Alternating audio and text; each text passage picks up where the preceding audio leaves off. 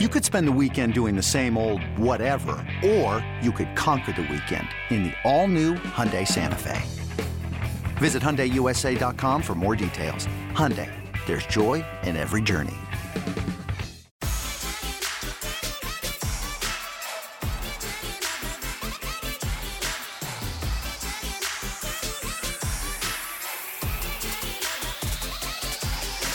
Welcome in June 2023 edition of the Cardinals Insider Podcast. Larry State is on assignment, as they say. Joe Pfeiffer is here. I'm Brett McMillan, and we are pleased to be joined by Mike Matheny, former Cardinal catcher and Cardinal manager, back here for the 2013 reunion. Mike, we were saying as you sat down, you've done a lot of these, so we appreciate you doing it, and it's going to be fun just kind of to talk through some things. We like getting alumni in here, but you're the first guy I think we've ever had, Joe, that played and managed. That's kind of unique. You've seen two eras of Cardinal baseball, so this will be a good perspective for us. That is true. We will get that perspective, so no pressure. Yeah, no pressure. Happy to be here. Thanks for the invite.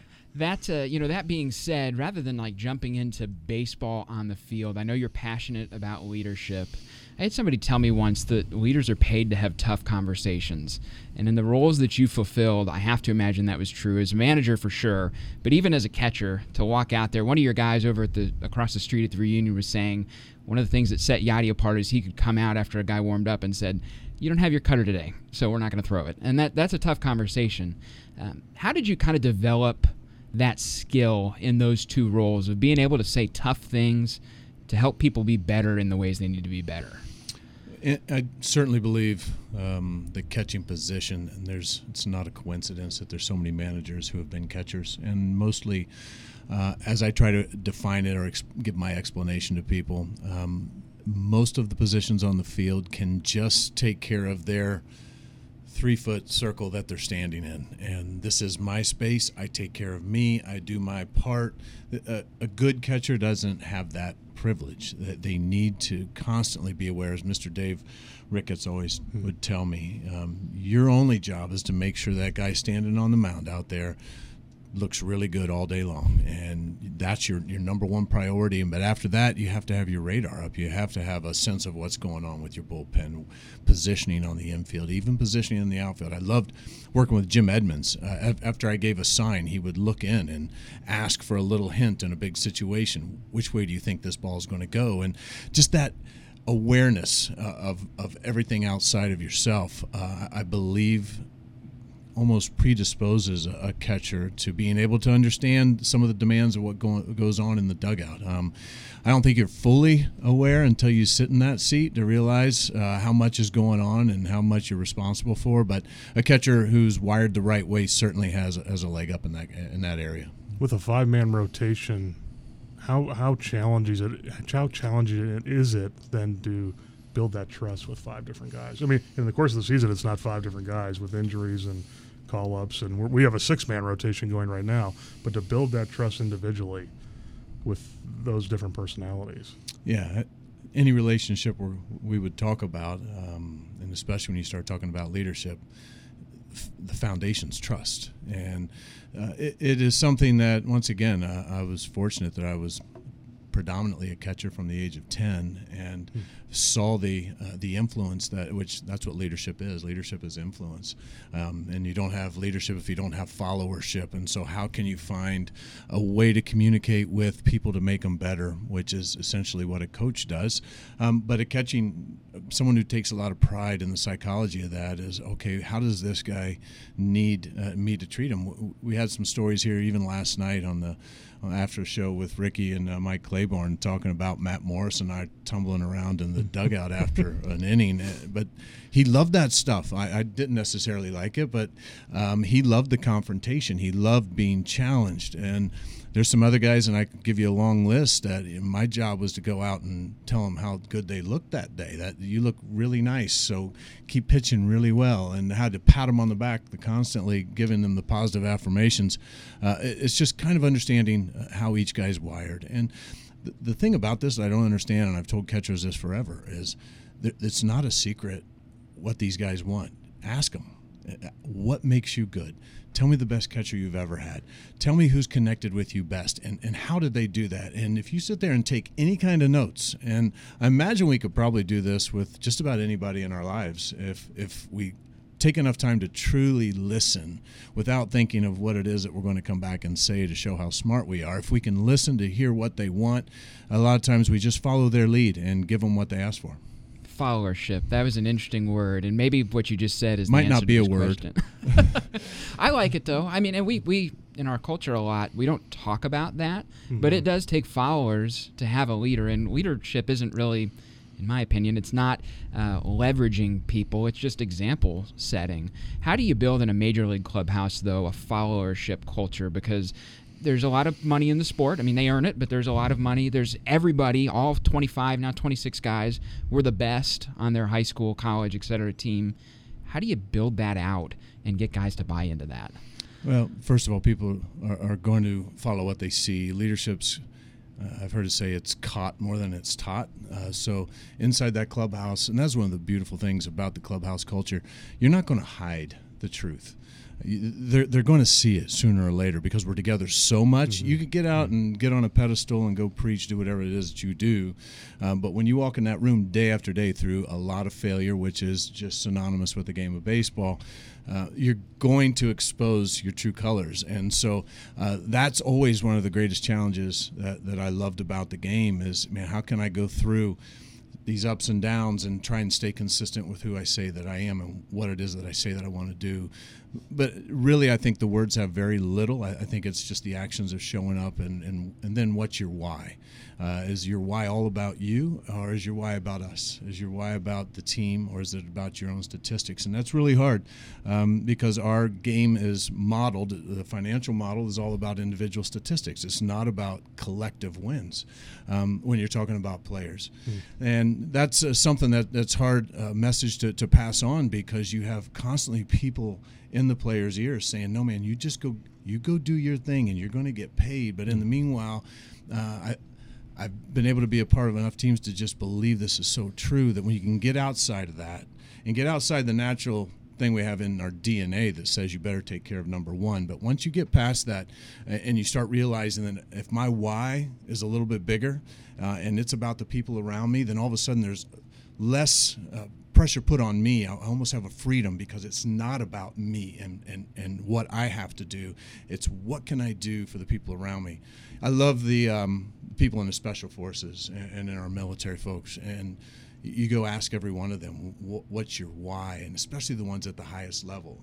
Yeah, it's God and country, but it's the guy next to me. And there's plenty of data that's going to support when you can get your head and your almost kind of how you're wired, that this is not about me, but it's about we, everybody, all the boats rise. And that's the stuff that's exciting to try and build. And you talk about how to do that inside a clubhouse. You need some guys that, one, maybe they're wired that way, and you just maximize that. And there's some others that you just try to build. And in a clubhouse for a championship club, you better have a guy like that that's a starting pitcher. You better have a guy like that that's in your bullpen. You better have a guy like that that's in your everyday lineup. You're going to need a guy like that that's a bench player.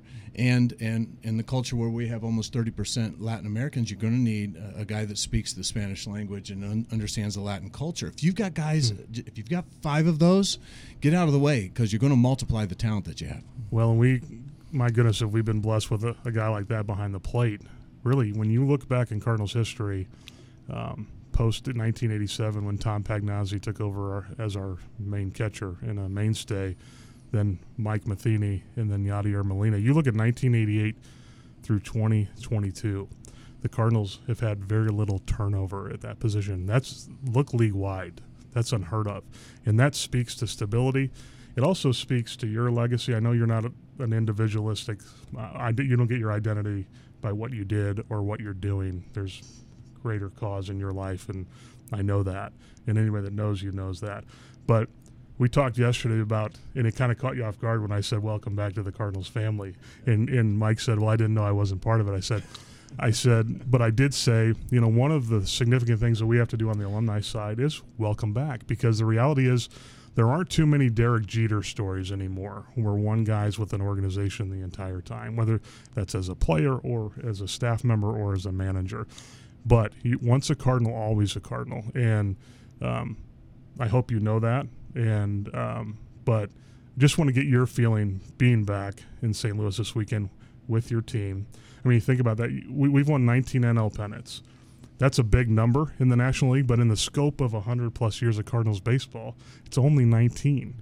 And you were the manager for one of those teams. How special is this weekend? Incredible accomplishment by that group. As I go back, and I gotta be honest, Joe, I haven't gone back and watched a lot of the games. This is I've been still active here until about 6 months ago, and there will come a time where I'll probably rewatch almost all of that 13 season, just looking at the names and how impressed I am with what the guys were able to do. But how I really thought of my job, it's how can I create an environment where these guys shine?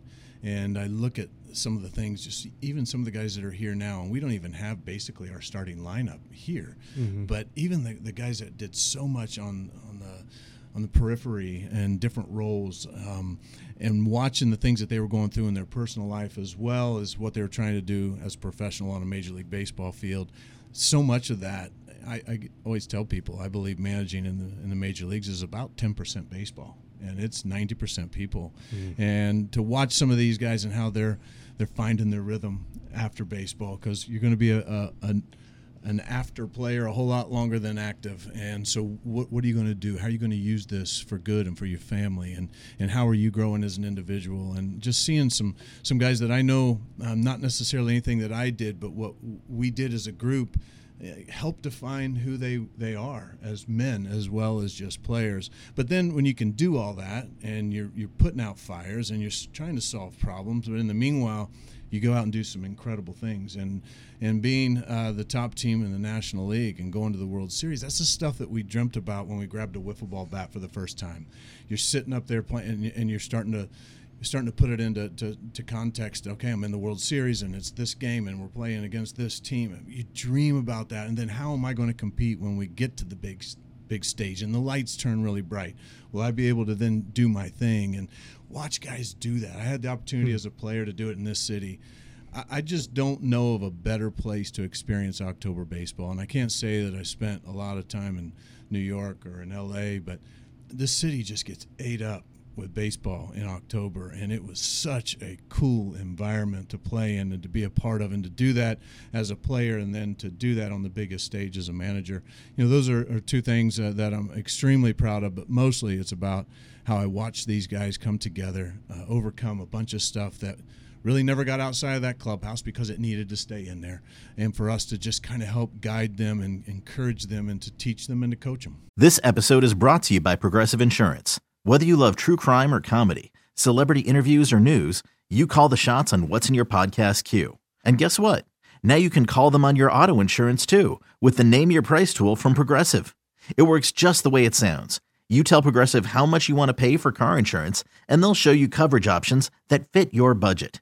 Get your quote today at Progressive.com to join the over 28 million drivers who trust Progressive. Progressive Casualty Insurance Company and Affiliates.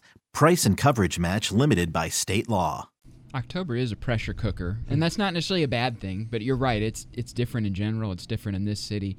For you, did you feel like you had more or less control when you were playing versus managing? I mean, I think it would be nerve-wracking as a manager because you're not putting your hands on the ball and throwing it back to the pitcher. You're not getting an at-bat, but you are making up the lineup. So for you, what was that kind of cognitive dissonance like between the two? Yeah, and I don't know if I ever looked at it as control. Certainly as a player, Tony La Russa had things under control, and if he didn't, he was going to figure out how to. I still am amazed, especially after being in that seat, watching how Tony managed, because we managed completely in a different fashion, how much he had his fingers all over everything that was going on. There's probably not another manager in the game, and hasn't for a while, that manages the way that he does. You have to be extremely talented to do that. I jumped into this gig completely over my skis, and I was drinking from a fire hose the day I took the job. And I was fortunate to be surrounded by some really good coaches, and really, even after I had years and a lot of games under my belt, I loved kind of going about it that way, and the fact that there are people that are specialists in what they do, and there's just so much fun bringing in some guys and putting some of that pressure on them. I think they crave it. All right, this is your responsibility. You take that. This is yours. Take some ownership to it and be excellent about it.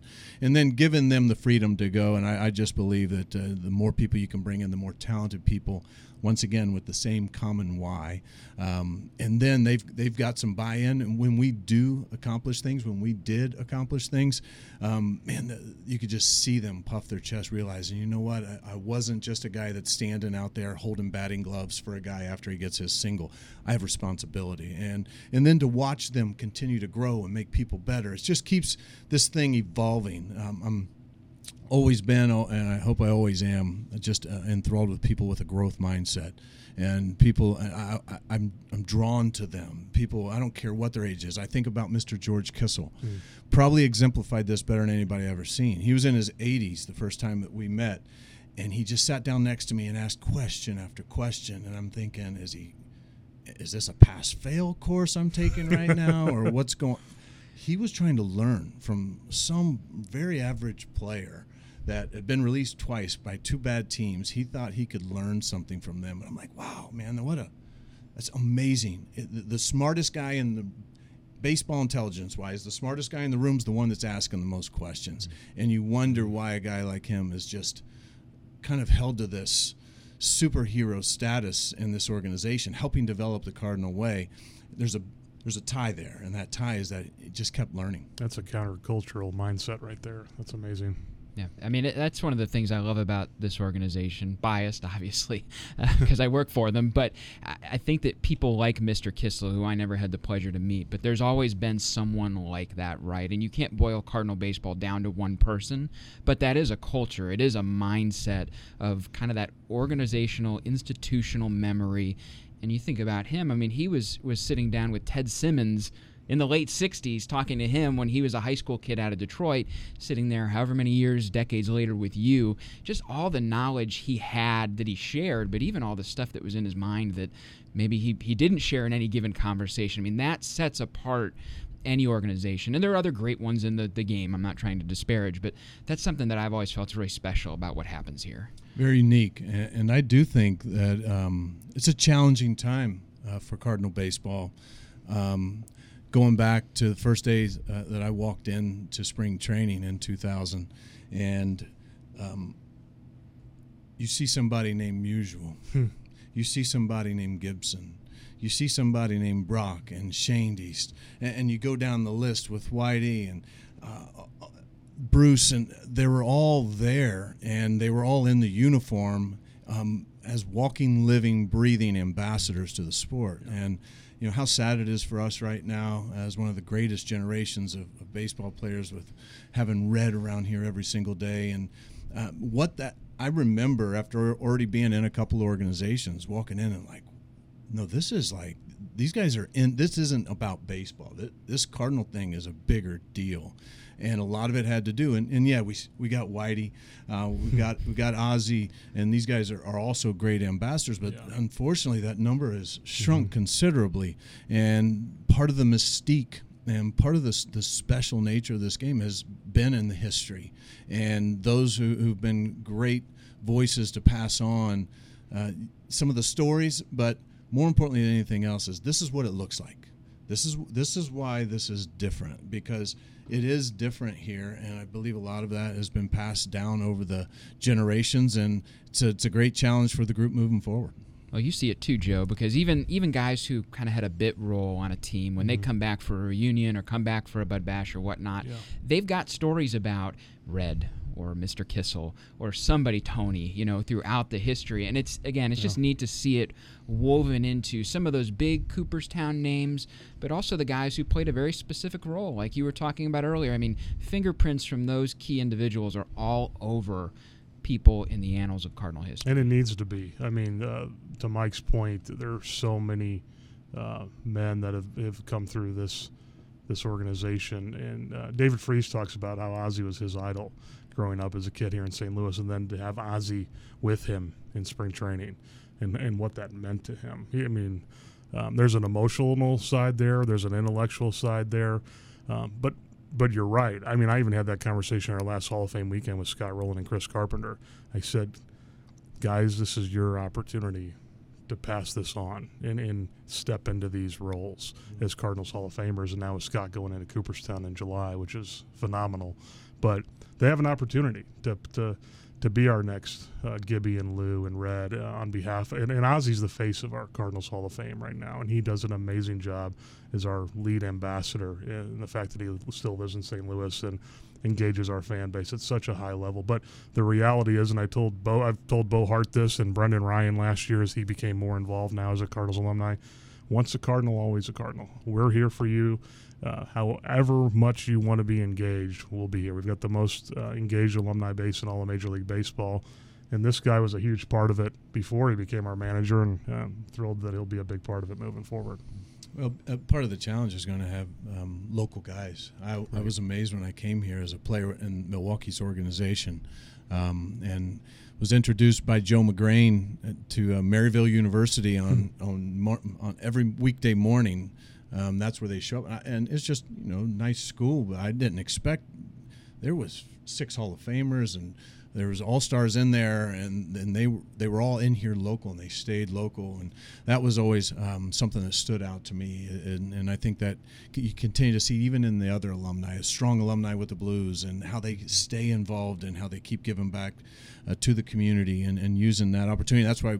Big part of why we're seeing so many of those players in the NHL right now. Some of those young players who are growing up locally, right. and it is going to be hard shoes to fill. But you have the shoes. You talk about Carp.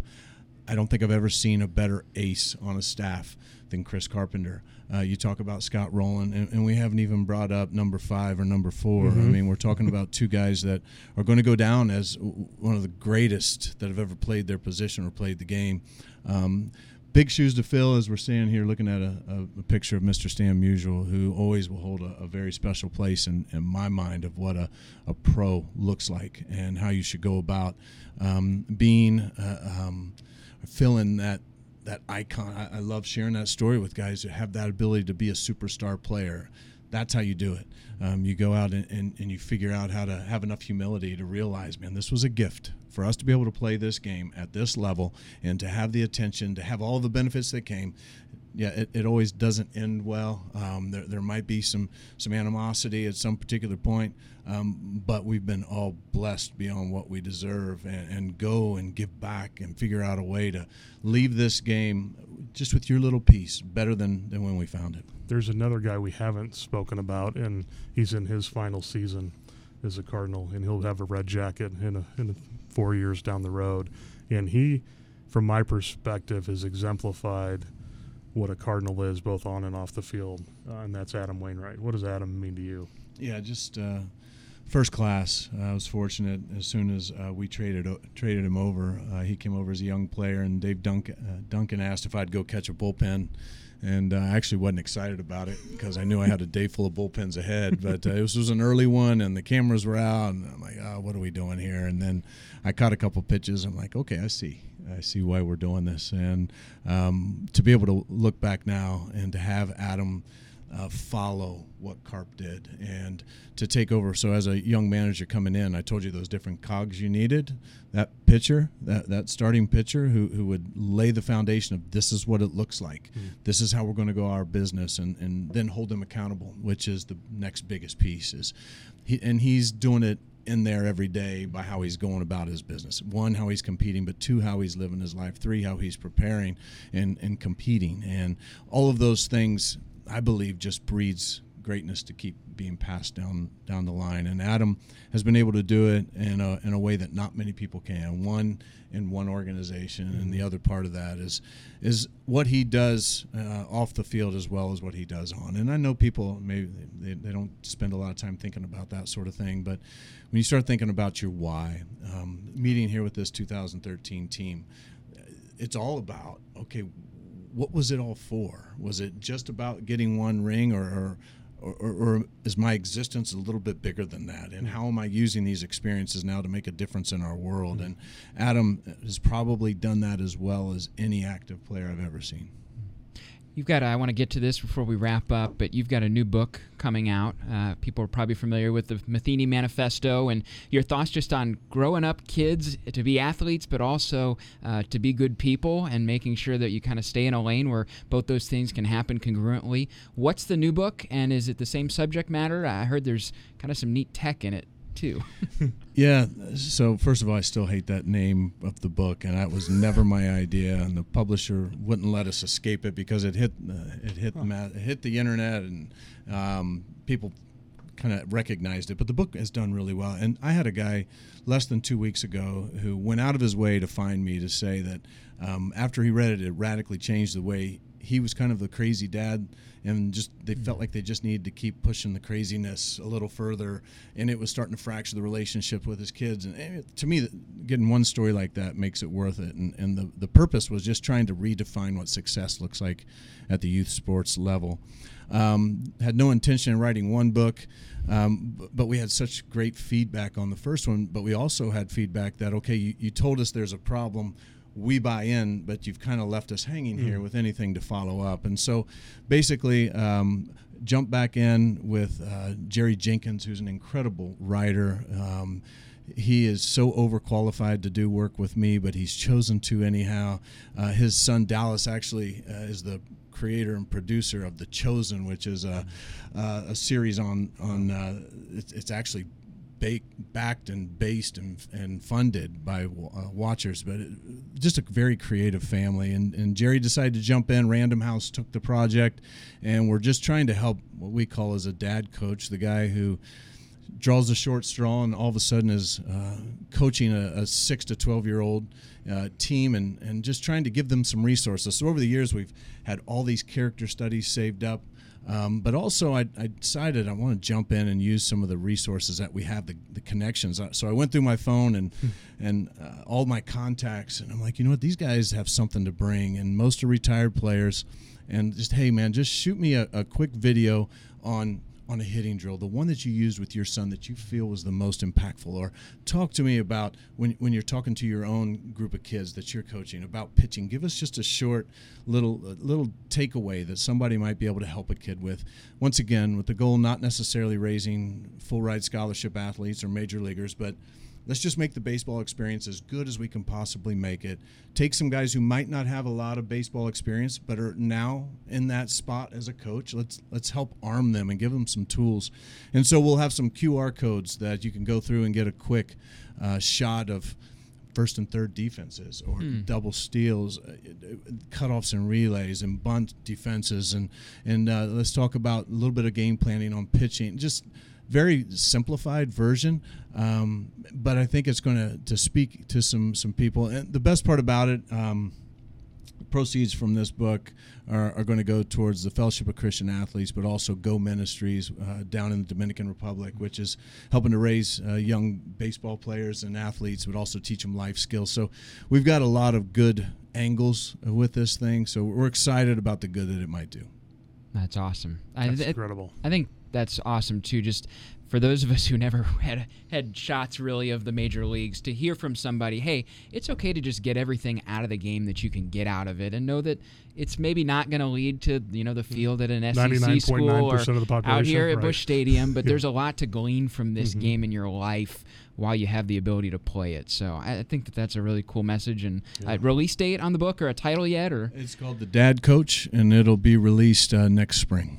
Excellent. That's incredible. That's awesome. Great stuff. Well, Joe, thanks to you for putting the reunion together. It's always awesome. You guys always do a great job. It was fun to see all the guys. And, Mike, we appreciate your time sitting down and doing this, and hope you've enjoyed being back in St. Louis. I know the fans have enjoyed seeing you, and it's good to have you around. Yeah, it's a great place, and happy to be back. Thanks for inviting me. Absolutely. For Joe and Mike, I'm Brett. If you want to check out our past episodes, be sure to do so on YouTube or anywhere that you get your podcasts. We'll check you out again on July 1st for the Cardinals Insider Podcast. Hey, Rob Bradford here. You guys know I'm always up for a good MVP story, and one of the best stories is Wasabi Technology. Wasabi is the world's hottest cloud storage company, and it's become the go-to provider for professional and collegiate sports teams, including 20 Major League Baseball teams like the Red Sox and NHL teams like the Bruins and Vancouver Canucks. Even the Liverpool Football Club is getting in on the Wasabi action. So, why is Wasabi the MVP? Well, Wasabi was purpose-built to free businesses from skyrocketing storage costs and unpredictable transaction fees that the Amazons of the world are charging. In fact, Wasabi is up to 80% less than those hyperscalers and doesn't charge a cent for businesses to access their data. From Wasabi's AI-enabled intelligent media storage, Wasabi Air, to the industry's only cloud storage service with triple protection against cyber criminals, data deletion, and ransomware, Wasabi's taken the lead in driving innovation in data storage and helping sports teams to unleash the power of their data. Wasabi, another Boston-based championship team.